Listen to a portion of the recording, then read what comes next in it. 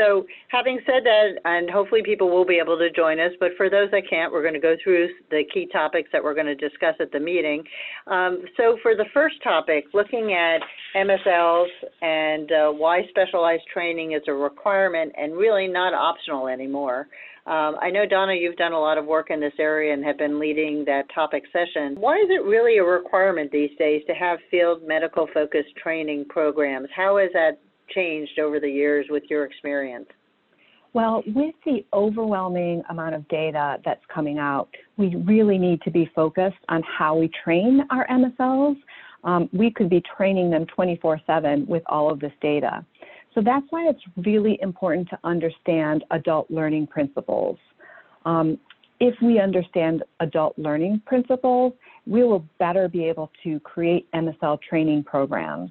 And Donna, I think that's great. You know, and in addition to, I also believe that as healthcare professionals and as the scientists that we are, we also have to get some training on some of the foundational skill sets, things that are a little bit different about how we communicate and how we can tailor our communications to other healthcare professionals so that the information that they receive is well received. So while we know that we will definitely be, we are adult learners and we definitely can understand the science, how we communicate that science in a way and can articulate it to those that we interact with are really critical. And those are some skill sets that you always don't learn in school, but we certainly can tailor that to our people within field medical. One other thing that I would add is that in this era where we have so many digital tools, there's a number of different ways that we can learn using these digital tools and making learning fun as well.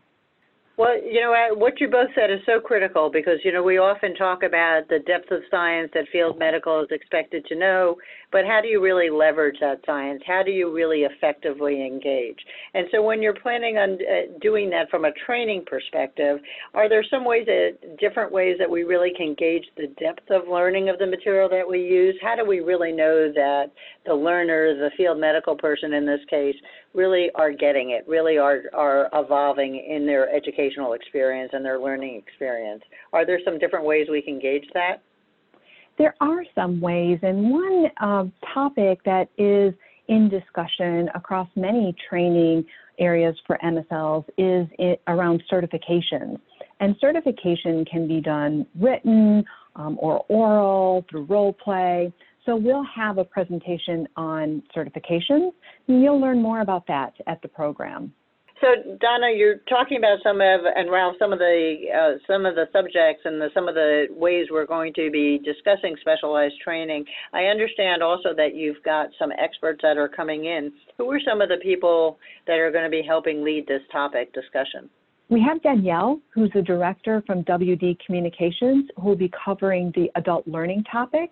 And then we have Urvashi Vashi, who's the team lead and director for global scientific training in oncology at Merck, as well as Stephen Valerio, who's the senior director of oncology medical training at AstraZeneca, who will be also presenting on scientific training.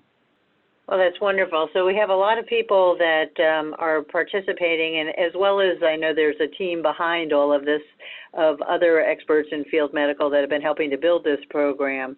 Are there any other points that you would like people to know about as we're looking forward to what type of training needs field medical has and why it should be specialized? Any other thoughts from you, Ralph, or Donna, about the specialization now that we're seeing in field medical training? One final thought that I have, Robin, is that I think knowledge and certification of knowledge is a critical element. Donna mentioned role play, but equally as important is that application of knowledge. So we have to ensure not only that we're knowledgeable about the science, but we can apply that. And that's why those role plays that Donna talked about and also field observations by our managers in the field are critically important to make sure that the information, the science that we have is being conveyed in the best way possible. So it's an exciting time, and we're always evolving ways to do specialized training. And let me ask you quickly, in the interest of time, when we're looking at programs like certification, and I know we're going to cover this in a little bit more depth at the actual program, but do you think that most companies these days are looking at, as Ralph, you mentioned, the application and the coaching and mentoring that goes on, do you think most companies these days are doing formal certification programs? Well, I think it's an evolving time, Robin. I think some companies, perhaps a lot of the larger companies, ones that I've been involved with, are definitely looking at certification. It just helps us to have comfort, and also if we ever get asked from external parties, how do we train our field medical people, we can go back and provide that information. But I do think it's an evolving process. Some don't. Smaller companies maybe don't have the bandwidth or the ability to do that. But I definitely think as field medical teams are becoming larger and more prominent parts of medical affairs, certification and further development is certainly going to be needed and going to be more required in the future. Robin, with regards to certification, I do think it is quite diverse across the industry, with some, usually larger companies, having a formal certification. And smaller companies might not have a formal certification program, but rather something informal where the manager partners with their MSL to assess that they are ready to be out in the field.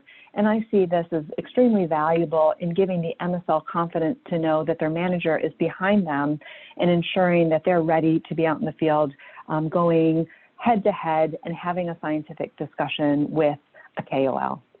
Well, thank you, Donna and Ralph. I think that you both covered so many important aspects of the need for specialized training, especially because field medical is becoming more and more under the radar and under the scrutiny, and having also programs potentially like certification, depending on the size and the maturity of a company, where they're really looking at field readiness, setting standards, whether or not they formally certify. They're still also looking at making sure people are ready for dealing with their engagements from both a compliance standpoint as well as a application of the information and knowledge standpoint.